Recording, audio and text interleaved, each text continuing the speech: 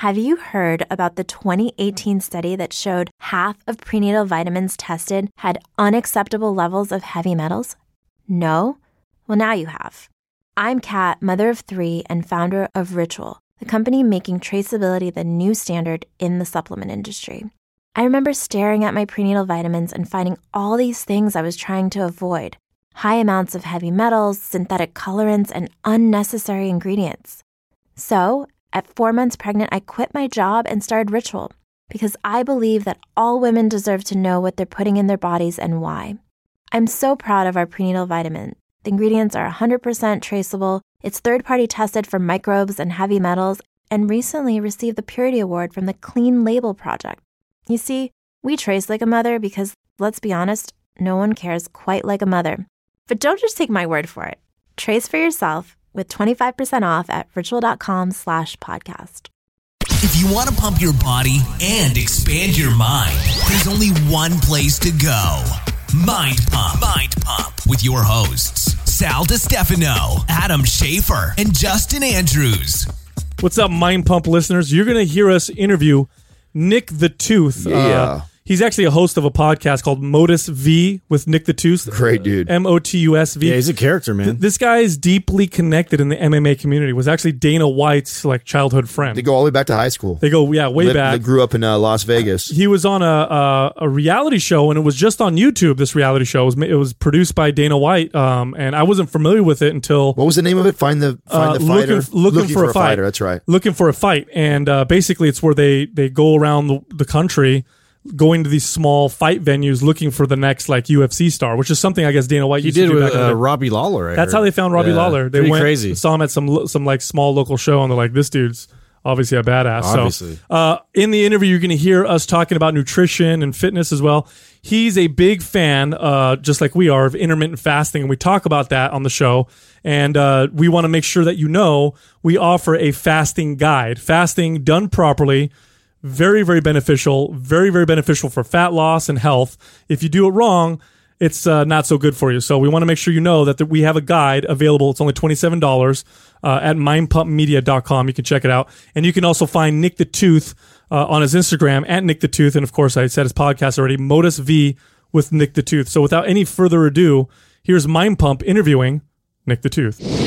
Justin, get on the mic. Here I am, baby. Hey guys, can you hear me? What's going on, man? Oh, what's up, man? Did you just hear my What's singing? up, guys? How are you doing? Good, brother. You sound good. How's that sound, Doug? Sounds fantastic over there, doesn't he? He must have good. Yeah, I'm going through my board and my condenser mic, so it should be good. Always nice when we have somebody who has a good setup over there. Professional. I like it. Nick, you sound better than we do. Doug, make sure you lower him a little bit. I can't be having that. Yeah. You know what's crazy is this is the third setup I've done in the last 10 minutes. I was telling Doug, my studio flooded last week, and so I have it down in the garage. So I didn't realize it, but the guys were down there and they're redoing everything. So they're reconstructing the ceiling. And so I didn't realize that I was on top of them. And so all of a sudden I hear them pounding and screws going and screw guns going. So then I set up in back in the kitchen, and my neighbor is having a deck built, and I didn't realize that. So then I had to break everything down. Now I'm upstairs in the freaking shower on the third story. So Jesus, I think we're good. Damn it. Right? Well, we're in the middle. We're in the middle of construction ourselves right now. We're man. between facilities, getting ready to build Doug out the dream studio right now. He's oh, that's great. Oh yeah, this motherfucker. You should see what this guy wants, dude. We've got you could literally drop a bomb outside this new studio and still be recording and not pick it up. It's pretty ridiculous. Wow. Yeah. Where are you guys located? San Jose, California.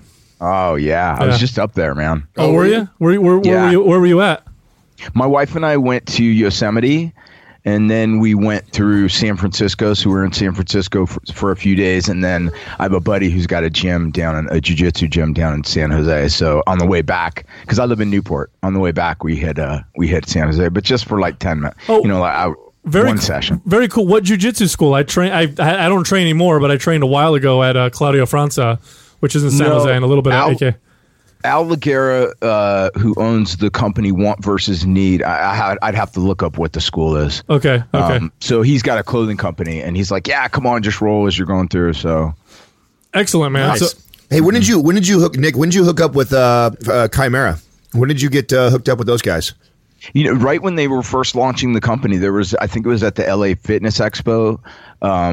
And I just went up to him. I was just starting the podcast and I was like, man, this looks like a cool company. And I just went up and talked to the guys and they've been sponsoring my podcast ever since. How about you guys? They came after us. Well, it's been about 3-4, well, maybe 6 months now. 6 months we started talking. And then, we were really picky about sponsors. So this is what, I mean, the three of us or the four of us all have other businesses that we do and been trainers for a long time. And one of the things that we agreed was, when you first get started, there's tons of fucking supplement companies and everybody wants to give you a piece of the pie to do that. And one of our missions is we talk a lot of shit about the industry. So we're like, okay, we gotta be careful who, when the time comes, when they partner up, people start offering us money, that we can't just jump on the first one that offers us money, because then we look like a bunch of douchebags that have been talking shit. And then everybody's going to jump ship. Yeah. So we held out for a really long time. And, just because all these other supplement companies, I'm like, well, we like you guys' company. This is great. But then the shit you guys, half this stuff we talk crap about. So it's going to be kind of tough to tie yourself to us. But then Frank calls up one time or reaches out to us email, and man, once we got those guys on the phone, we started chopping up with them. Instantly liked them. They sent over the product. We're all fucking huge coffee guys. Like, we all love coffee. And at the time, we had been talking to Caveman Coffee. And really liked Caveman Coffee. We had Tate Fletcher on the show. Really cool great dude. Yeah, great dude. And we were back and forth on possibly doing something with them. But after we got off with the boys, and they made a really good offer, and we loved the company. We loved the direction they were going. I love their whole kind of like Red Bull approach, the way they, the people that they've called are their athletes and their other affiliations that they're with. And then it just kind of happened, dude. And then ever since then, we've been doing a lot of stuff with them. We've tried to get interviews with anybody that represents. I feel like all the people that they have sponsored are fucking cool. Like, so, for sure. Yeah. I mean, everyone's got their own little flavor and they're unique. I really like their style and the people that they go after to affiliate. They didn't just go after someone just because they are, a celebrity or popular or whatever. They literally went after unique people on top of them having that celebrity power too, which I thought was pretty cool. Yeah, for sure. I'm the same way. Whenever I go to the fitness expos and things like that, I just look at all these companies and I'm like, it's basically 95% of the industry is just a company repackaging whey protein and just put it in a bunch of shit. Let's put it in this. Let's put it in that. Let's flavor it this way. It's like, fuck, right, man. Put it in a pink bottle. We'll sell it for women. Then we'll put it in a blue bottle. We'll sell it to men. Oh my gosh, man. It's crazy. I've been involved. I've been working out since, I would say, I'm 48 now, for 36 years. Oh shit, you're 48, bro? You look pretty good, You do not look 48. I would have never What's your secret? Yeah. What my secret is? I'll get into it, but my secret is really, it's at least now for staying really lean, is I do intermittent fasting and I use Chimera coffee and I just eat super clean, man. Super clean. You're a vegetarian. You're a vegetarian, fit right right? in, man. Yeah, I'm a vegetarian. I'm not a vegan. How long you been a vegetarian for? 30 years. Oh wow! Shit, long now time. Is that for moral reasons, or were you? No, it always grossed me out. It was always, I hated it. Really? My mom would make me liver and shit, and so I think it was one of those things that when I was like 6 or 7 years old, I was like, as soon as I get to be old enough, I'm never fucking eating meat again, but I stuck to it. So so I'm a vegetarian. I met my wife in New Orleans. I'm from New Orleans, but I grew up in Vegas, and she just happened to be a vegetarian, and we've raised our daughter vegetarian too. She's 20 now. So is that where you met Dana? Did you and Dana meet each other in Vegas? Is that where? Yes, in Vegas. We both grew up in Vegas.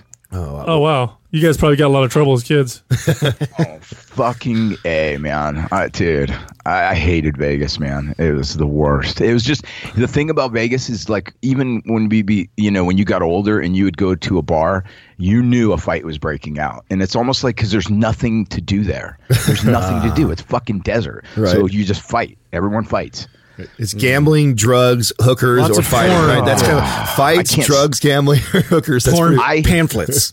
I hate going back there. I just refuse to go back there. Well, I imagine if you live there, you've had everything. So when people talk about how great it is, I actually do like Vegas and I go there because I like to gamble. But but what's the longest you ever stayed there? Yeah, I'm never there longer than 4 days. Yeah, after 4 days, I'm ready to get the fuck out of there. Yeah, man. no, the weather sucks. It's windy. It's hot. It's cold. Whatever. It's just the worst. There's no ocean. So. My liver's bleeding by then. I'm ready to get out of there, man.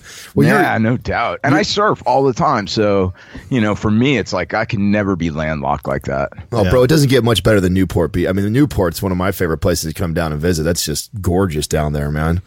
We left. It's funny. There's a hurricane in the Atlantic right now, but we left. I was on the Gulf Coast on the beach, and 6 or 7 years ago, whatever it was, that Katrina hit, we had actually like 10 hurricanes that came through, and I told my wife, "That's it. We're done.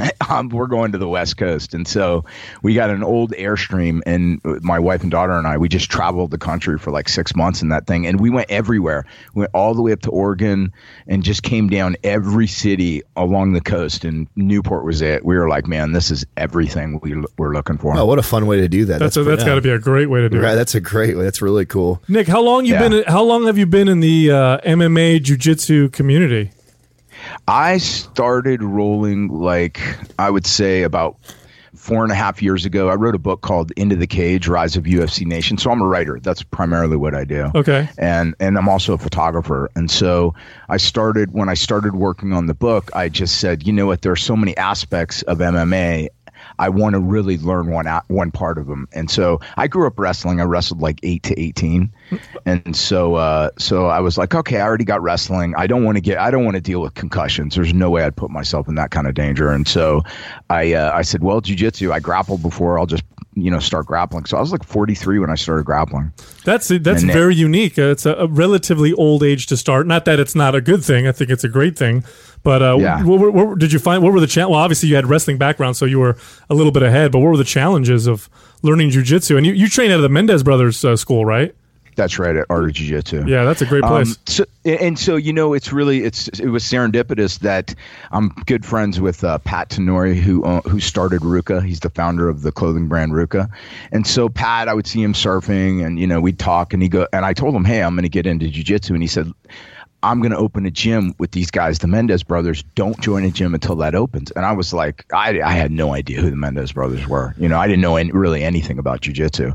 So I took him at his word. And the first day they were open, I just went in and started rolling. And I've been there ever since. But as far as challenges, I don't think I had any real challenges because, when you do, I like to say that when you do things through puberty, it was an old bodybuilder that I think wrote an article, and I saw that he talked about this. And he said, whatever you do through puberty is going to stick with you through the rest of your life because it's so formative. And two things that I did were I've lifted since I was 12 and like 4 or 5 days a week.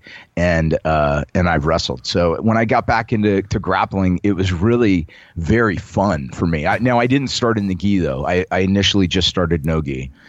And so it was a lot like that, but eventually Hoffa Mendez, he's like, if you want to get better, even at no gi, you got to start rolling in the gi. So I started with that. And so that was probably, I would say the ego thing when I started rolling in the gi, and then I started learning to play guard off my back, because then I really had nothing to call upon. In no gi, when we're standing, if we're takedowns or throws, I was fine with that. Or even, if we're on the ground grappling. But once I got in the gi and I was on my back, it was like, man, you better check your ego at the door.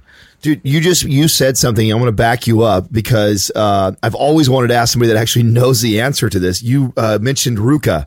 And when you say Ruka, you're talking about RVCA, right? The t-shirt brand. Okay, so I've never heard it called that before. Yes, no, I have. No, and I have, and I've always wanted to know the history of that and where the name comes from, why some people call it Ruka, some call it RVCA. Yeah. What is the truth behind all that? Can you? I think they got it out, and I never asked Pat, but I actually read it somewhere that they got it out of a song. It was some Sublime song maybe from a band around here, and they Ruka, I think it was like slang for chick or something like that. But I could be totally wrong. Definitely in a Sublime song. But it was in a Sublime song. Definitely, it was in a Sublime song. That's right. Yeah. Oh, I didn't know that. Yep. Yeah, I did not. I see. I thought it was RVCA. Adam, you never heard someone say that's my Ruka, that's my chick, my girl. Yeah, you never heard that before. Well, maybe I have, but I never put that together with the. And fucking you're the shirt. Mexican in the group. Come on, man. What's wrong with you, Adam? What the fuck's wrong with you? You're not a good Mexican, bro. I think literally like half my wardrobe is Ruka too. I'm like white as snow. I mean, I love the brand. I've always loved the brand, but I've heard different people say different things. It's like one of those things, like the old urban myth bullshit, where people start one telephone story tells it, and then by the time it gets to you, it's like, no, that can't be right. That isn't true. So, You're the first person I know that's actually connected to someone like that. So I was really curious to how that that all played out. So it's a cool brand because they really, Pat was actually is a black belt in jiu-jitsu, and he's been a black belt for a long time. And he started sponsoring the Mendez brothers when they were freaking blue belts, when they were very, very young. Oh, cool. And but he's also got Jason Perillo that is a coach, a boxing coach, and so he kind of runs the gym, the Ruka gym. And Mike Bisping, who's fighting this weekend against Dan Henderson, is so excited for that fight. Dude. I'm watching that. I'm so excited for that fight. I know. What do you think is going to happen? What's your prediction? How's it going to go down? I tell you, man, Mike is in such good shape, man. I think that he's going to get his revenge. He's the best he's ever been right now. I really feel the same way too. And he's put his fucking time in, his work in. He's grinded his way through like it's. Unless Dan Hendo comes in with that right hand, dude. Well, Dan he's like an old lion, man. You can't count him out. I mean, the guy's been through wars. And I'm a Dan Henderson fan. You got to realize Dan Henderson's my age, which is crazy. I know. Man, to fight at the elite level like that. I mean, you get nothing but respect for that guy. That's him and Randy Couture is the reason why I love those two fighters. For the fact putting guys down at that age still, man, is so much fucking respect for that. That's so badass. I know. It's going to be crazy. Isn't it? Yeah, it's going to be a good fight. Hey, what got you? I'm really interested. So, being you were a writer first.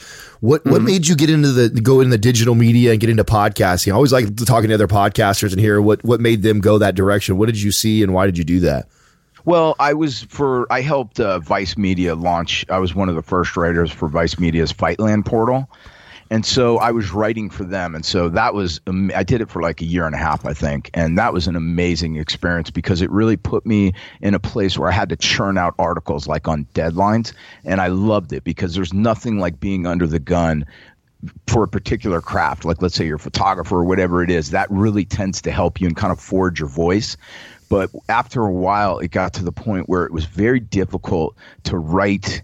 I write from my creative period is like, I would say like 7 a.m. till like 12 or 1 p.m, and that's it. And then it shuts off. There's no more writing that happens. And so it became too difficult to write on my own projects and continue to write something else. And so I was looking for a medium in which I could, that I enjoyed and I could express myself that wasn't writing. And podcasting just fit perfectly into that. How's it going? How do you enjoy podcasting so far? Oh, I love it. And that's one thing. I didn't know if I would like it at all. And I was like, okay, well, I think it'll be cool. I did a bunch of media, like a big media tour when I released the book a few years ago. And so I was like, I think I can do this. I'll get into it. And I love it, man. I think it's just, it attracts a very different audience and a younger audience. But yeah, I really enjoy it. How long have you been on the air now? I would say probably around 8 months. I've got about almost 40 podcasts up, I think. Yeah, we're just a little older than you are. We've only been up for about a little over a year and a half, so we're pretty new ourselves. Is that where we're at, Doug? Are we a year and a half? I thought we were at 2. Almost 2 years. Yeah, we're almost at 2. Yeah, time flies, man. Still new. No. Well, especially it's still such a new medium. Oh, it's amazing. That's really what drove us in it. We saw the growth in it and the potential. We said, man, if we could just get in there and semi make a name for ourselves, hopefully we can just literally ride the wave of where it's going. So that was a big move for us. Same thing too. Like we had no idea what it would be like. None of us had did radio or TV or anything like that before, so it was totally out of our world to get into something like this. But I love the fucking freedom. I love that's my favorite part about it. Is that you can, it's your show, it's produced by totally different work speed. It is. It's I hope we get that for as long as we can. God, who knows how long that'll last, right? You never know until. So I don't think it's going anywhere. I mean, it's not like anybody's going to really take control of the airwaves, like the FCC had with radio bans. Yeah, well, you see what's going on with YouTube right now, right? Do you know what's going on with them getting all censorship and everything like that? Have you seen that? Have you heard anything about that? No, what's going on? Yeah, so I know the CEO of YouTube is starting to put out all kinds of. And Doug, is it actually released yet, or they just talked about that's the direction it's going as far as they're pulling some people's YouTubes if there's profanity and any sort of nudity or any sort of violence and that, and even some of the stuff that like I know like the way we found out was like some big rifle company and they have a huge like millions of followers whatever because it was dealing with guns and automatics and things like that. They had a bunch of their big YouTube some of their biggest videos that got pulled down because of the violence and stuff that was in it. So you're starting to see some sort of censorship, and we just really started that's our kind of our next avenue right now, is to build out our YouTube channel. We just started maybe 2 months ago, I think it was. Yeah. And we were like, okay, can we make it as raw as the show? Because we're really raw on the show. The show we swear a lot. We talk about fucking drugs, sex, whatever. There's no topic we don't address on here, and we love to go that direction because I feel like not a lot of people do, and a lot of people are afraid of that shit. So boners and titties. That's right. We bring it on, and so we were kind of going back and forth that, do we take that shock and awe approach to the YouTube channel, and we chose not to. And then thank God, because maybe like a month later is when this all started coming out in the news with them trying to censor it. So you're part of that show, and I was going to ask you a little bit about this, looking for a fight, because we were talking about going on the YouTube. Us personally, like I saw that it started out as a YouTube series. Is that correct? That's right. And what was the decision making behind that? I think just Dana just wanted to have the ability, just as what you're like with what you're saying, to do whatever he wanted to do. And to just, you know what I mean? Because if you go on a television network, all of a sudden you've got, especially before a show finds like its legs. So if you guys had a show, let's say, and you're doing really well and you've got that shock and awe approach that you're talking about, and then a television network came to you and they said, well, we want to change it, you would be like, look, the reason we have this audience that you're so interested in is because this is our approach. Right. And you would have a lot more leverage to say, don't touch it. And so to start the television show, to start the reality show with a TV network, it never would have, we never would have been able to do the things we did. Makes sense. Now, you were on the first 2 episodes, I believe? No, I was on the first, I think 6 episodes. 6 episodes, and then you left. And we got to ask you. Obviously, there was a big controversy about that, and it's all over the place. And absolutely, I don't know if you want to talk about that, or why you left, or why that. I don't care. He wants to talk about that. Fucking A, he wants to talk shit about that. Come on, perfect place for that. Yeah, fill us in. What's going on? You still friends with Dana? What happened? Yeah, so, and I could tell you, man, it's been the most surreal experience, but. Being a writer, it's absolutely been gold, because as a writer, you want like weird experiences and trippy experiences. But I left the show, and the real reason that I left the show, and it was my decision, was that as a writer, I have to protect my headspace. And so it got to the point that there was so much fucking internal conflict, and I had talked to the producers about it, and I was like, listen, man, if this shit continues, I'm telling you right now, you're going to ruin the chemistry. And by the time we got to the 6th episode, I was just like, I'm done, man. I'm not doing it anymore. Well, elaborate on the internal. Let's explain that a little bit, though, so people understand what you mean by that. Like the internal conflict. Like what was going on that was conflicting for you with the show? Oh, within the show? Yeah. Well, it just got to the point that it became so antagonistic between Matt and I. Okay. That, where I just was like, man, I am not cool with this. I'm not cool with the fact. And I told them very early, where I was like, listen, man, if there are situations where you're setting me up and you're not setting all 3 of us up, if I'm not aware of it, then I'm going to walk off the show. And it happened 3 times. And I was at the end, I was like, and so what happened is I really became paranoid to the point where we were filming, where I'm like, what's happening next? What's going to happen next? And then as I sat back and I thought about it, I'm like, what the fuck am I doing? And I really was like, this is affecting my writing. It's affecting, because when you're a writer, you have to have like the most clear, or anybody who's creative, you have to have everything just cleared away. You have to really be able to compartmentalize, because you're creating, especially with fiction, you're creating a world. Do you know what I mean? Yeah. And if things start to intrude on that, you lose your ability to produce. And that's what started happening to me. And I just said, you know what? I'm 48 years old. I'm a lawyer. I'm not fucking dealing with this shit anymore. I talked to my wife and my daughter about it, and they were both like, it's not healthy for you. And I really looked at it where I was like, okay, in 5 years, am I going to be – will I care if I was on a reality show? No, I could give a shit. But will I care if I reach my goals and achieve my goals with writing? And ultimately, it just made the decision really simple. But then it was like, okay, I'm done.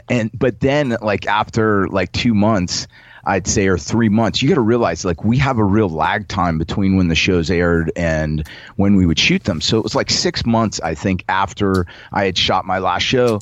All of a sudden, Matt goes on, Bruce Buffer's podcast, and just starts laying into me, but like doing it in a way, oh, I love the guy, but then bam, bam, bam, to the point that it was like, dude, how fucking fake can it get, man? Just come out and say, listen, man, I'm going to smear him. I'm going to smear his name. He left the show and I'm pissed off. And it was so fucking crazy because then like all these forums, people started to like look at, to debate my motivations for leaving the show, which was, if you think about it, is so fucking weird because it's not like people are saying, did he do it or didn't he do it? They're actually looking into my motivations for, why I left.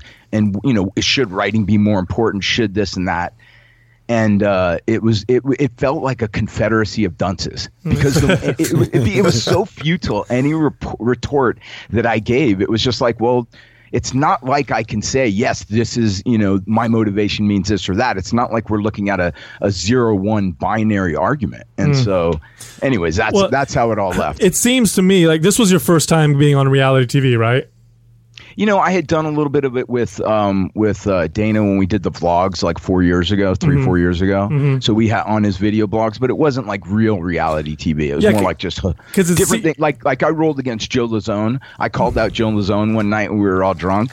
And so Dana set it up like the next day for me to go ahead and grapple against Joe Lazone. And he just absolutely smoked me.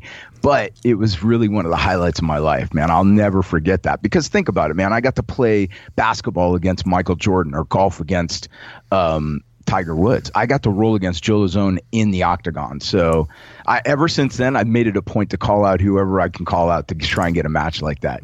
And I did the same thing at the beginning of the show against Matt, and he just took so much offense to it. Like it was, and I was just like, okay, I guess I'm on a show with the guy who's that thin skinned. Well, let me ask, because the reason why I was asking is because, when you look at reality TV, it seems obvious to me that they want conflict. I mean, it gets ratings, right? That's what I was going to ask. If they pitted him, they have to, because when you look at The Real World, which was on MTV, that's one of the original reality shows. The first one was so friendly and so nice, and everything was cool because the producers they weren't looking for conflict.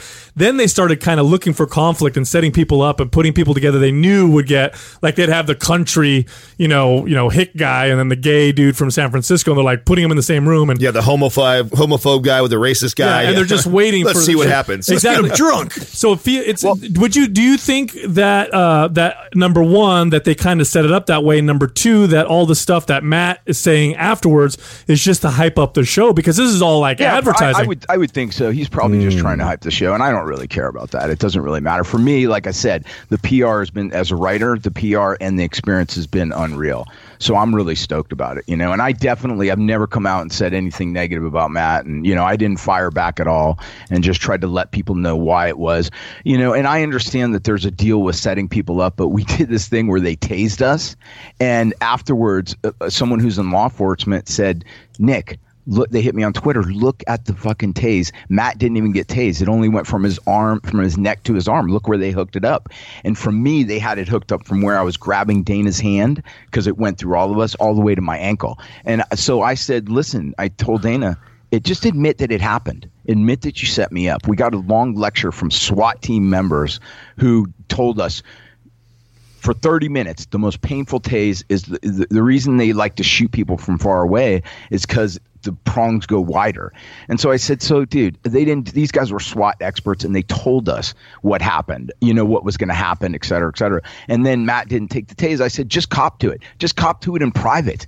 And he wouldn't do it. So I said, I'm off the show. Oh shit. Oh, wow. So you think Dana was in on it then? Oh yeah, absolutely.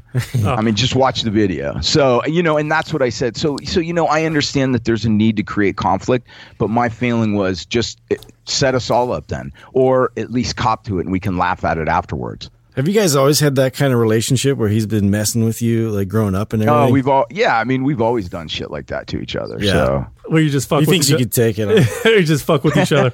No, and it's not like I couldn't take it, but when I was like, hey man, this is what happened, just admit that it happened, and when it didn't happen. But the reality was, I was so happy to be off the show. It was something I was talking to my wife about. I remember when Ronda Rousey did the Ultimate Fighter, and afterwards she said, I will never in the history of the world do another fucking reality TV show again.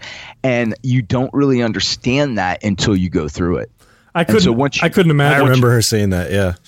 Yeah, but it really wasn't just what was happening on film. It was also, I didn't enjoy any of it. I didn't enjoy traveling with them. I loved traveling with Dana before this, but when we were traveling with the show, shit was antagonistic off camera. It just got to the point where it bled over into everything. And I was like, I don't need this shit, man. Yeah, absolutely not. I don't care about a reality show. It seems like they would be content. That would be part of the deal, is that they would be trying to kind of keep you guys on edge and fuck with you and keep you almost at each other, because it would make for better viewing, right? But that's not how it happened. It happened when the producers weren't there, and just the antagonism just bled over into everything. Yeah. And so, but again, man, like I said, as a writer, it was just unreal to be put in that situation and to experience that, and especially to experience what happened afterwards.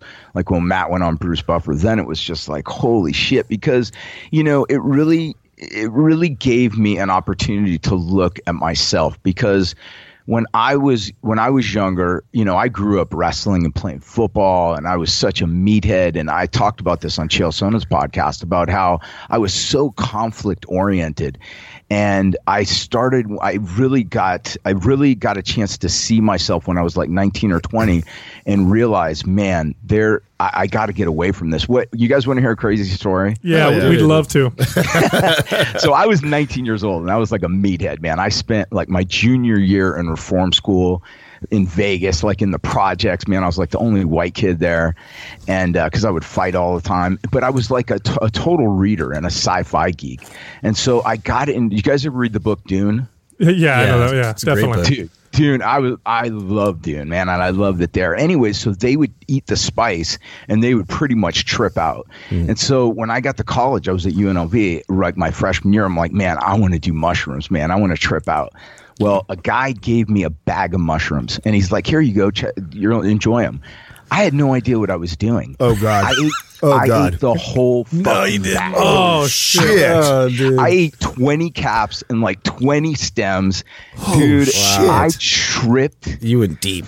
I went to the other side of the universe, man. And I tripped since I think it was like 5 in the afternoon till the next morning at 11 in the morning.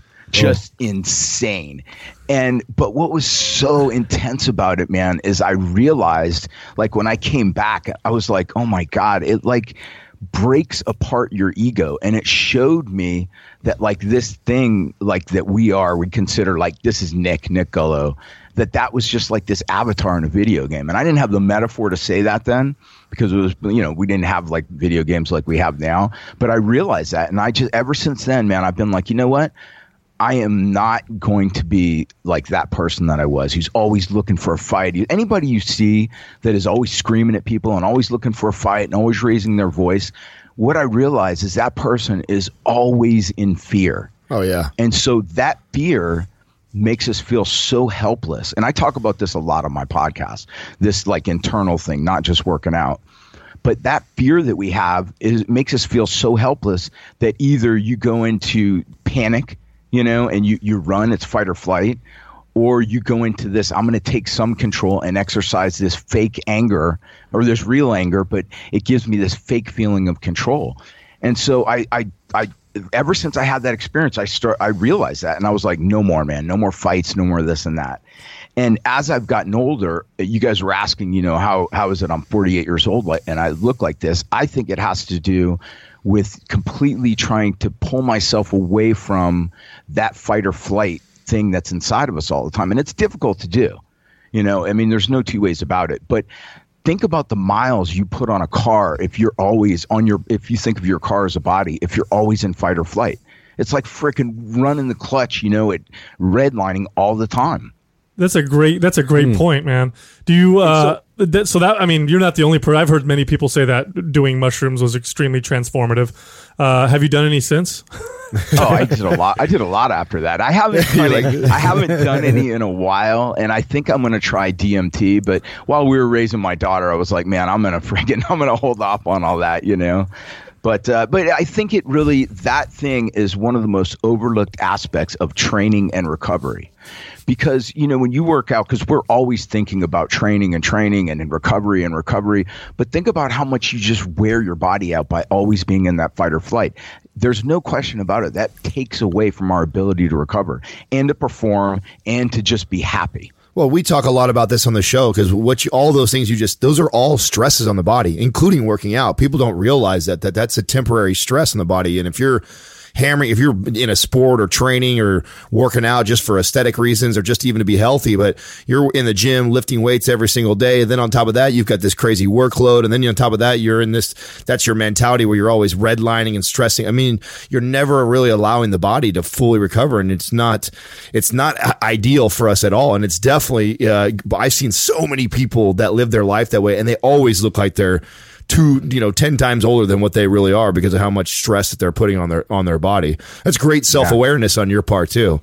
Are you? It wasn't something I was thinking I was going to become aware of. I mean, it was a crazy experience, but yeah, man, it changed me. It completely changed me. And, even to this day, man, I really focus on meditation. I learned how to meditate back then and my diet. So, being a vegetarian, everything I do as far as diet is to put less stress on the body because there's so much stress that we put on the body by shoving shit in there that's so hard to digest.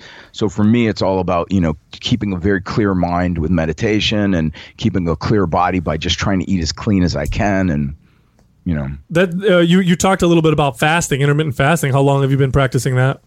Oh man, this is a great story. So when I was like 39 years old, I saw a picture of myself surfing without a shirt. I was just in trunks, and dude, I was like 45 pounds overweight. I could not, but you just don't realize it until someone puts a mirror in front of you. Right. And so I looked at this picture and I was like, man, I got to pull this shit together, man. And so then I read Tim Ferriss's book on 4 Hour Body and just his slow carb method. And so I started doing that and I started getting myself into ketosis. And within 30 days, I dropped 40 pounds. Wow. And I've kept it off for, 8 years now. And so then I would say a few years after that, I would say maybe 4 years ago, I learned about intermittent fasting. So I added that to my keto diet. And it's been unreal. It's life-changing for us. Life-changing, yeah, right? We're all from the fitness industry, right? We originated there. We all ran health clubs and gyms and around bodybuilders, and it was blasphemy to tell somebody to skip a meal. Yeah. I mean, you had to eat every two fucking hours. Breakfast. Yeah. Holy shit. Yeah, don't skip a meal. So when I learned about fasting, I mean, I've heard about fasting for forever, right? The hippies and the crunchy weird people will talk about it, and you'd kind of, you blow them off because they look like, they blow away in the wind and say like, whatever, I want to be strong. Next thing you know, you're hearing certain people who are strong and built and they're talking about fasting. So I started experimenting myself, and it literally destroyed almost everything I thought when it came to, muscle building nutrition and fitness based nutrition, because that was like a rule. That was one of the number one rules. You eat every few hours. You never skip a meal. And once I realized that was bullshit, I started examining all of it. I started looking at protein intake and, all these different things, and realized, holy shit, most of the stuff we've been fed is crap. It's bullshit. It's a lot of what motivated us to do what we did. This, we talk about the raw fitness truth. That's what we talk about. And, earlier we were talking about how we talk a lot about all the bullshit in the fitness industry. This was something that shattered all of our paradigms. I mean, to not eat, when I was a guy, I was always the skinny kid who couldn't put weight on. So that just seemed absurd. I always felt like I could never eat enough to get big. And so for someone to tell me that it would be a good idea for me to skip a meal, I think it's no way could that be good for me or ideal for me. And so, and I remember when we all went through it, I mean, shit, that's probably one of our number one selling guides we have a fasting guide that we released last year. And, we share a lot about it on the podcast. And it's one of those things that doesn't matter how many times someone hears, until you kind of go through it yourself and you experience it. And then you go, it's like, holy shit, like I feel so much better. You would think that you wouldn't have the energy. Your energy feels great. Inflammation's down. You sleep better. Like everything is literally better when you start to incorporate that. How often, Nick, do you do it during the week? Are you somebody who does it like several times a week, or do you do it intermittently, just randomly, or how do you kind of? I do it every single day. Oh wow, every day. Okay, so I never don't do it. I never eat breakfast. That's just the way I do it. So every day. What time's your first meal? About 1 o'clock. Okay, so you fast till 1 o'clock every single day. I fast 1 o'clock every day, and then 2 or 3 days a week I'll train at AOJ at night, and I get out at like 9 o'clock, so I get home around 9:30. I don't eat anything then, so I'll have one meal on 2 or 3 days a week at like 2:30, because you got to realize my metabolism is slowing down more every year.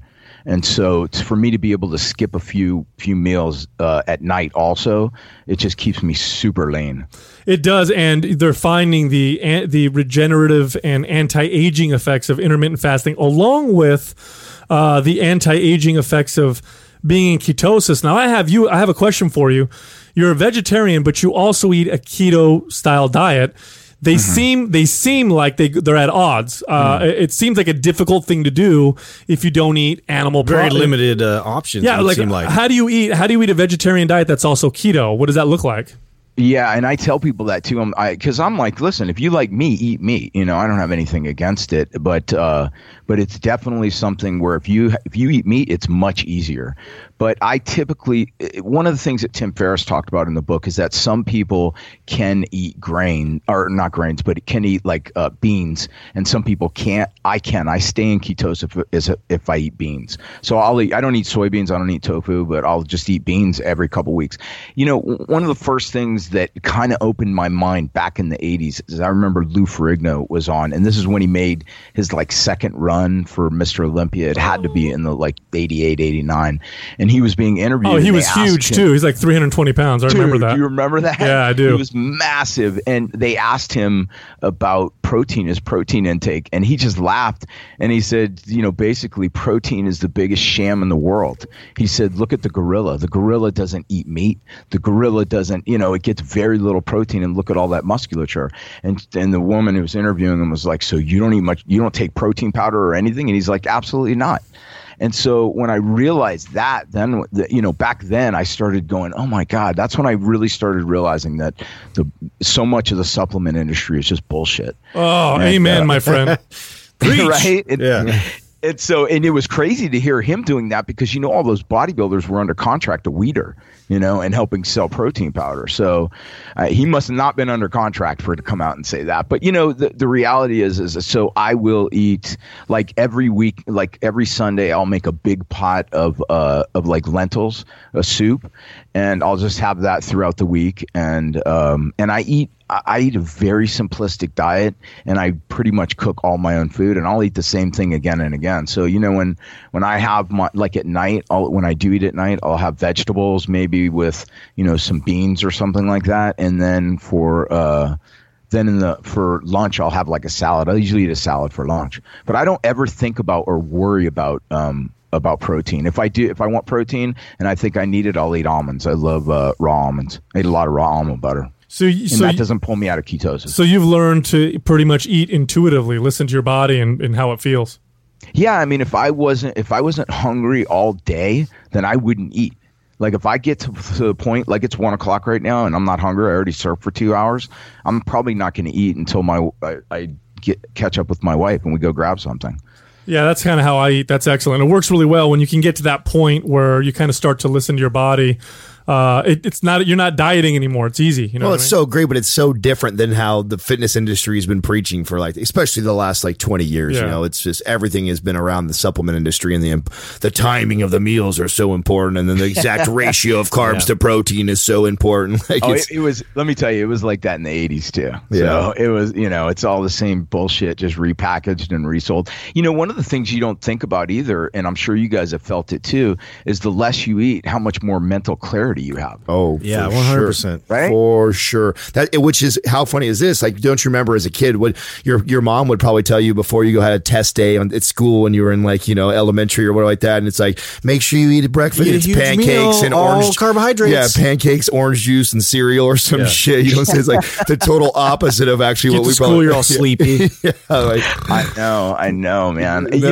I think the hardest thing with the diet for me is that I don't worry too much about protein. And because I lifted so much, like during my formative years till I was 20, and I've never not lifted. There's never been a week in my life that I haven't lifted. But I'm now to the point where I just go in and I could work almost my whole body and just get a pump. And that's enough because of muscle memory that I don't, so I think I'm not really in a building phase. So I'm not really worried about protein. And maybe I would be if I was. I don't know.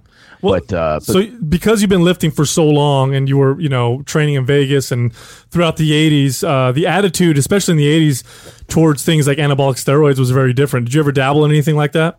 Absolutely not. It scared the shit out of me. Oh, wow. You were, but back then it was so easy, I'm assuming, right? It was so easy. I mean, I was like, no two ways about it. One of my very, very close friends was caught up in the late 80s when the FBI just nabbed so many guys in sting operations selling steroids, man. He did time too. Oh, wow. And so it was accessible. I could have done it. It was something, I think that genetically I didn't need to. I always had the ability to really build muscle. But I was so fearful even then just about, there are consequences from this, man. I would see guys get bitch tits and I would see guys, you know what I mean? And I was like, man, there is no way this is this healthy, And also at that time, I was probably like 19 when I totally tripped out, and that changed my attitude towards everything. I never stopped working out, but I never really was saying, hey, I need to get bigger. And because I'm a surfer and a skater, and even in jiu-jitsu, you kind of want to operate at as light and lean of a weight as you can, because when you compete in jiu-jitsu, you got weight limits. And so you want to be as lean as you can. I go into jiu-jitsu tournaments with, as just absolutely no fat. Oh, yeah. It's not very advantageous to be big, bulky muscle guy and trying to roll. No. I don't want to be that guy, man. I mean, and we know from a health standpoint how bad that is for you, how bad it is for your blood pressure. And now, thank God, I'm so stoked that I never did any steroids or anything like that, because now we know that later in life, I know a lot of people do TRT, and I guess if they have, I don't really judge anything like that, but I haven't had to do it, and I don't really want to do it. Well, it's amazing to me that people don't consider that hormones are some of the strongest signals in the body that tell the body to do multiple functions, and many functions are connected in ways we don't understand, and how one hormone will affect other hormones and other things in the body. And just recently, I'm seeing people post this all over social media that birth control is strongly connected to depression in women, and people are shocked. I know. They're blown away, and it's like, well, no shit, man. You're taking a hormone. Of course, it's going to affect other things besides your intended, what you're intending to do, which is not get pregnant. So, of course, taking super levels of testosterone or hormones, it's going to have other effects besides the ones you're looking for, which is to build muscle. Yeah, and they also have shown that excess testosterone in the brain short circuits the brain's ability to feel empathy. Oh, well, that makes sense. Roid rage is a very, very real thing, man. No, I mean, it makes sense because the male brain in general is when tested, and this is in general, of course, individuals vary dramatically, but we'll find that our empathetic abilities are a little bit less than women's. And there's this test that they do where they'll show pictures of eyes. All you see is a person's eyes, and you have to guess what emotion they're feeling. Like, are they happy? Are they smiling? Are they frightened? And just by looking at the eyes, women score typically much higher than men do because their ability to read and empathize is much better. And it might be linked to, obviously, our brain, but the fact that we have such high levels of androgens compared to them. Yeah, it's wild, huh? And I think that's the whole thing with insulin, too, with telling the body to store fat. And so we got to reduce our insulin response. It's fascinating. I don't think we're going to understand it all for at least another 10, 20 years.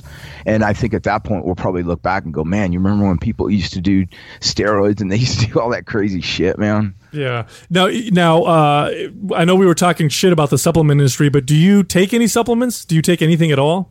I do. I take, I make sure I like to take omegas, and I like to take I take Resveratrol. Have you guys heard about that? Yeah, I have, yeah. Yeah, and so I don't even know if I'm pronouncing it correctly. Resveratrol. Milk thistle, and I try and eat a lot of turmeric. And so usually when I make soup, I'll have raw turmeric, and I'll peel it and put it all in there for the week, because they've shown that that's really good against really a lot of things, anti-aging, cancer. Turmeric's a pretty interesting compound. In fact, some of the active ingredients mimic cannabinoids, which may be why it's got some of the health benefits. But you need to take your turmeric with some fat. Apparently, you can't absorb it very well unless you have it with some kind of a fat. Yeah, that's the great thing about the diet. Once I started learning about going into keto, man, I eat so much fat now, and which is so contrary to what we grew up, hearing. And but I make sure, like when I make my soup, I'll put so much coconut oil. I put coconut oil in everything. Oh, it's amazing. What's your workout look like? You said you go in and kind of do full body now. How often do you do that? Yeah, I'll go in I'll go in probably 2-3 days a week. And so sometimes I'll do full body, but like on Mondays, I tend to do legs. And so I herniated, or I bulged a disc, herniated a disc back when I was like 19 years old snowboarding. And so ever since then, I've had to be really rigorous about keeping my core really strong. And the best thing for my lower back, and I've done it now for 20 something years, is those the adductor and the abductor machines. Oh, you're kidding me. If I do that every week, I have no lower back issues. If I skip a week, my lower back will start hurting. And you know what? So, it might be coming from your SI joint, right where the spine attaches to the pelvis. That might be where a lot of your problems are coming from, and if that's what's helping you. Yeah, I wouldn't doubt it, man. I mean, so I'll go in and I'll work. My main thing on Mondays is my lower back. So I'll go in and I'll do legs. I'll do leg extensions. I'm not squatting. Leg extensions, stiff-legged deadlifts, adductor, abductors, and I'll do everything to the point that I get. Usually I'll go to failure. I try to go to failure every set that I do, but I'm definitely instead not just looking to go to failure, but I'm looking for that pump. Mm-hmm. And so and sometimes when I get done with legs, I'll be like, you know what? I'm going to do chest and I'm going to do back. And so if I'm doing chest, once again, I'm just trying to get a pump, and I don't really bench press anymore, but I'll do flies. And so I'll grab 60, 70 pounds and just do flies and do as many as I can. And then I'll go on to I'll not only do flies, and then I'll use the same weights, and I'll do presses, and sometimes I'll jump on a machine. And, usually like that, like maybe 2 exercises for chest, and then I'll jump on back and I'll do pull downs and rows. And that's about it. Nick, not to switch too much on the gears here, but I do want to. You mentioned something earlier, and I wanted to ask you a little more about it. You mentioned your goals, like with riding. Like, can we talk a little bit about that? Like, what are some big goals for you with that? Well, I'm finishing a novel right now, and I hope to have that finished like in the next 6 weeks. And so that was a huge benefit, man. Once I left the show, I just for some reason had this enormous burst of creativity on this novel that I was writing. Which novel, something like that. Usually a book will take me like 2 years. My first book took 2 years, so this one I think is going to end up taking me 2 years. And so I want to have a novel done. And it's sci-fi. It's really going to what I love. And I want to have that done, like I said, in like 6 to 8 weeks. And so probably publish that next year around this time. Oh, that's like fall. Justin's passion over there. Man. I'm totally into sci-fi. Yeah, and he's been writing. He's been working on a sci-fi forever, dude. Only for like a decade. Yeah, I'll never put it out. Rad. I'm one of those guys. Sci-fi's the best, man. I love it. That's cool. Yeah. Man. So my goal is I'm setting up a world with this first book, and is to have a series in this book, and and it just I love doing a nonfiction book, but it becomes so difficult when you're coordinating with other people as far as the fighters and interviewing people and doing this.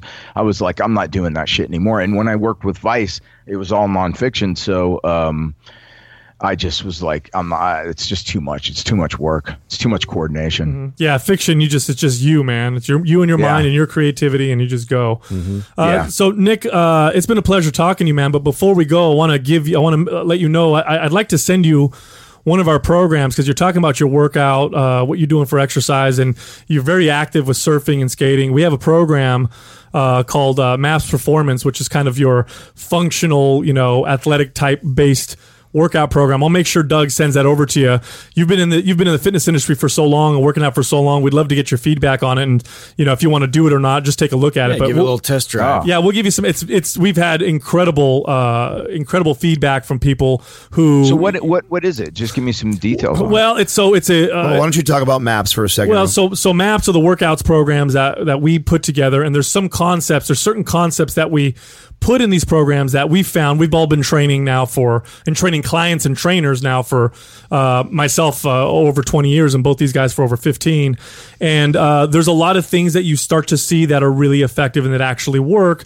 And a lot of those things are counter to what you get in these fitness bodybuilding magazines.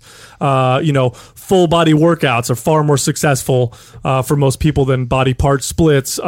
Utilizing certain lifts and programming them in different ways, phasing your workouts for different forms of adaptation, utilizing active recovery. We have things like trigger sessions and focus sessions, and the program we're going to send you has what are called mobility sessions, which are designed to improve your overall movement and mobility and connectivity to what you're doing, so that not only are you stronger in the gym, but then when you go surf, skate, do jiu-jitsu, whatever, it actually translates to the real world. Because a lot of times you see guys in the gym, they get real strong in the gym, they can do heavy lifts, then they go play, at the park with their kids, or they go play football or something with their buddies or basketball, and they tear something because I know that strength is not it's not put together. It doesn't translate well. So this program is extremely comprehensive. It's got videos in there, demos.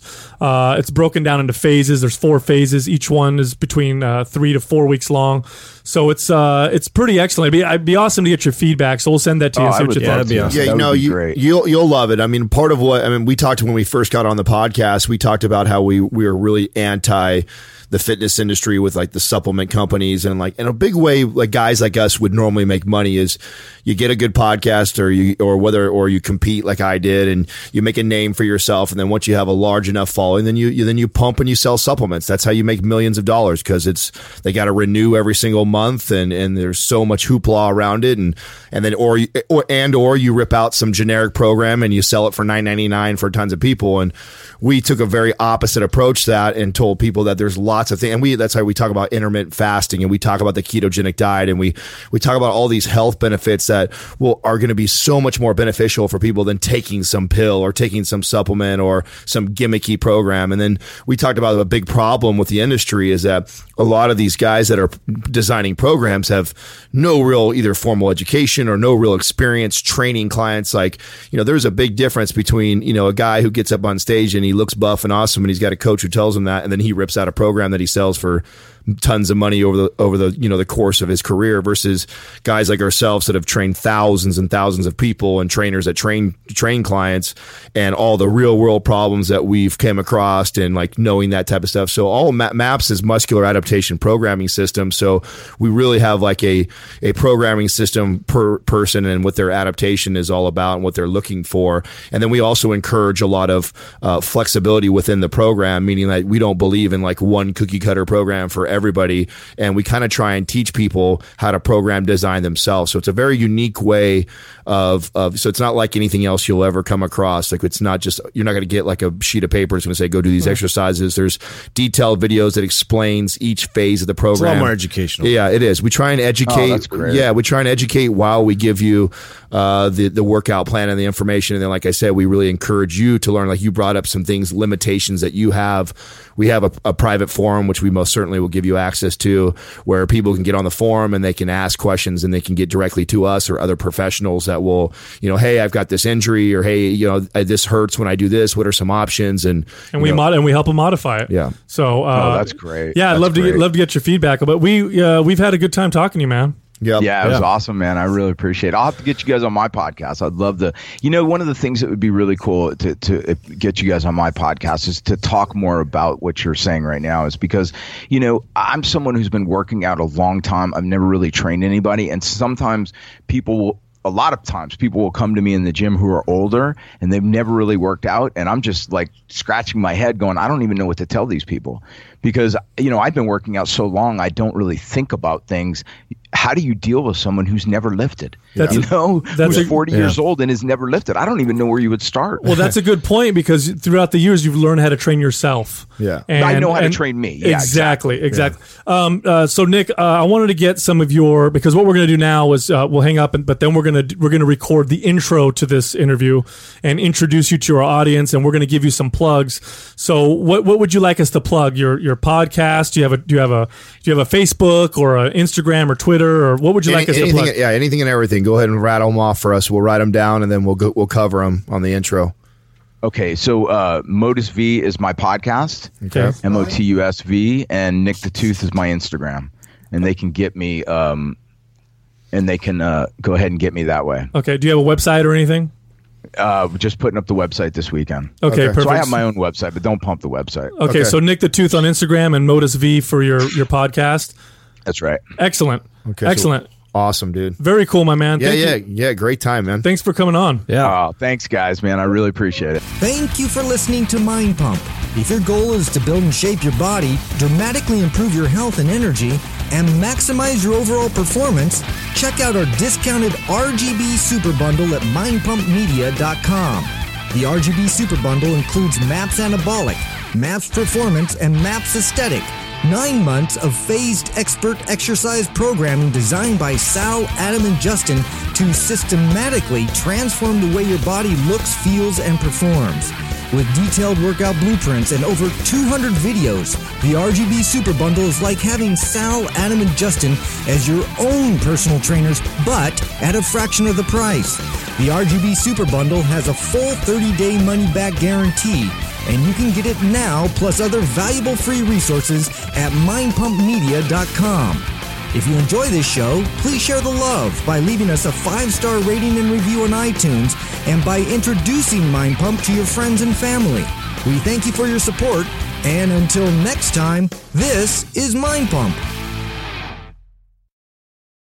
Say goodbye to your credit card rewards. Greedy corporate mega stores, led by Walmart and Target, are pushing for a law in Congress to take away your hard-earned cash back and travel points to line their pockets. The Durbin-Marshall credit card bill would enact harmful credit card routing mandates that would end credit card rewards as we know it. If you love your credit card rewards, tell your lawmakers, hands off my rewards. Tell them to oppose the Durbin-Marshall credit card bill.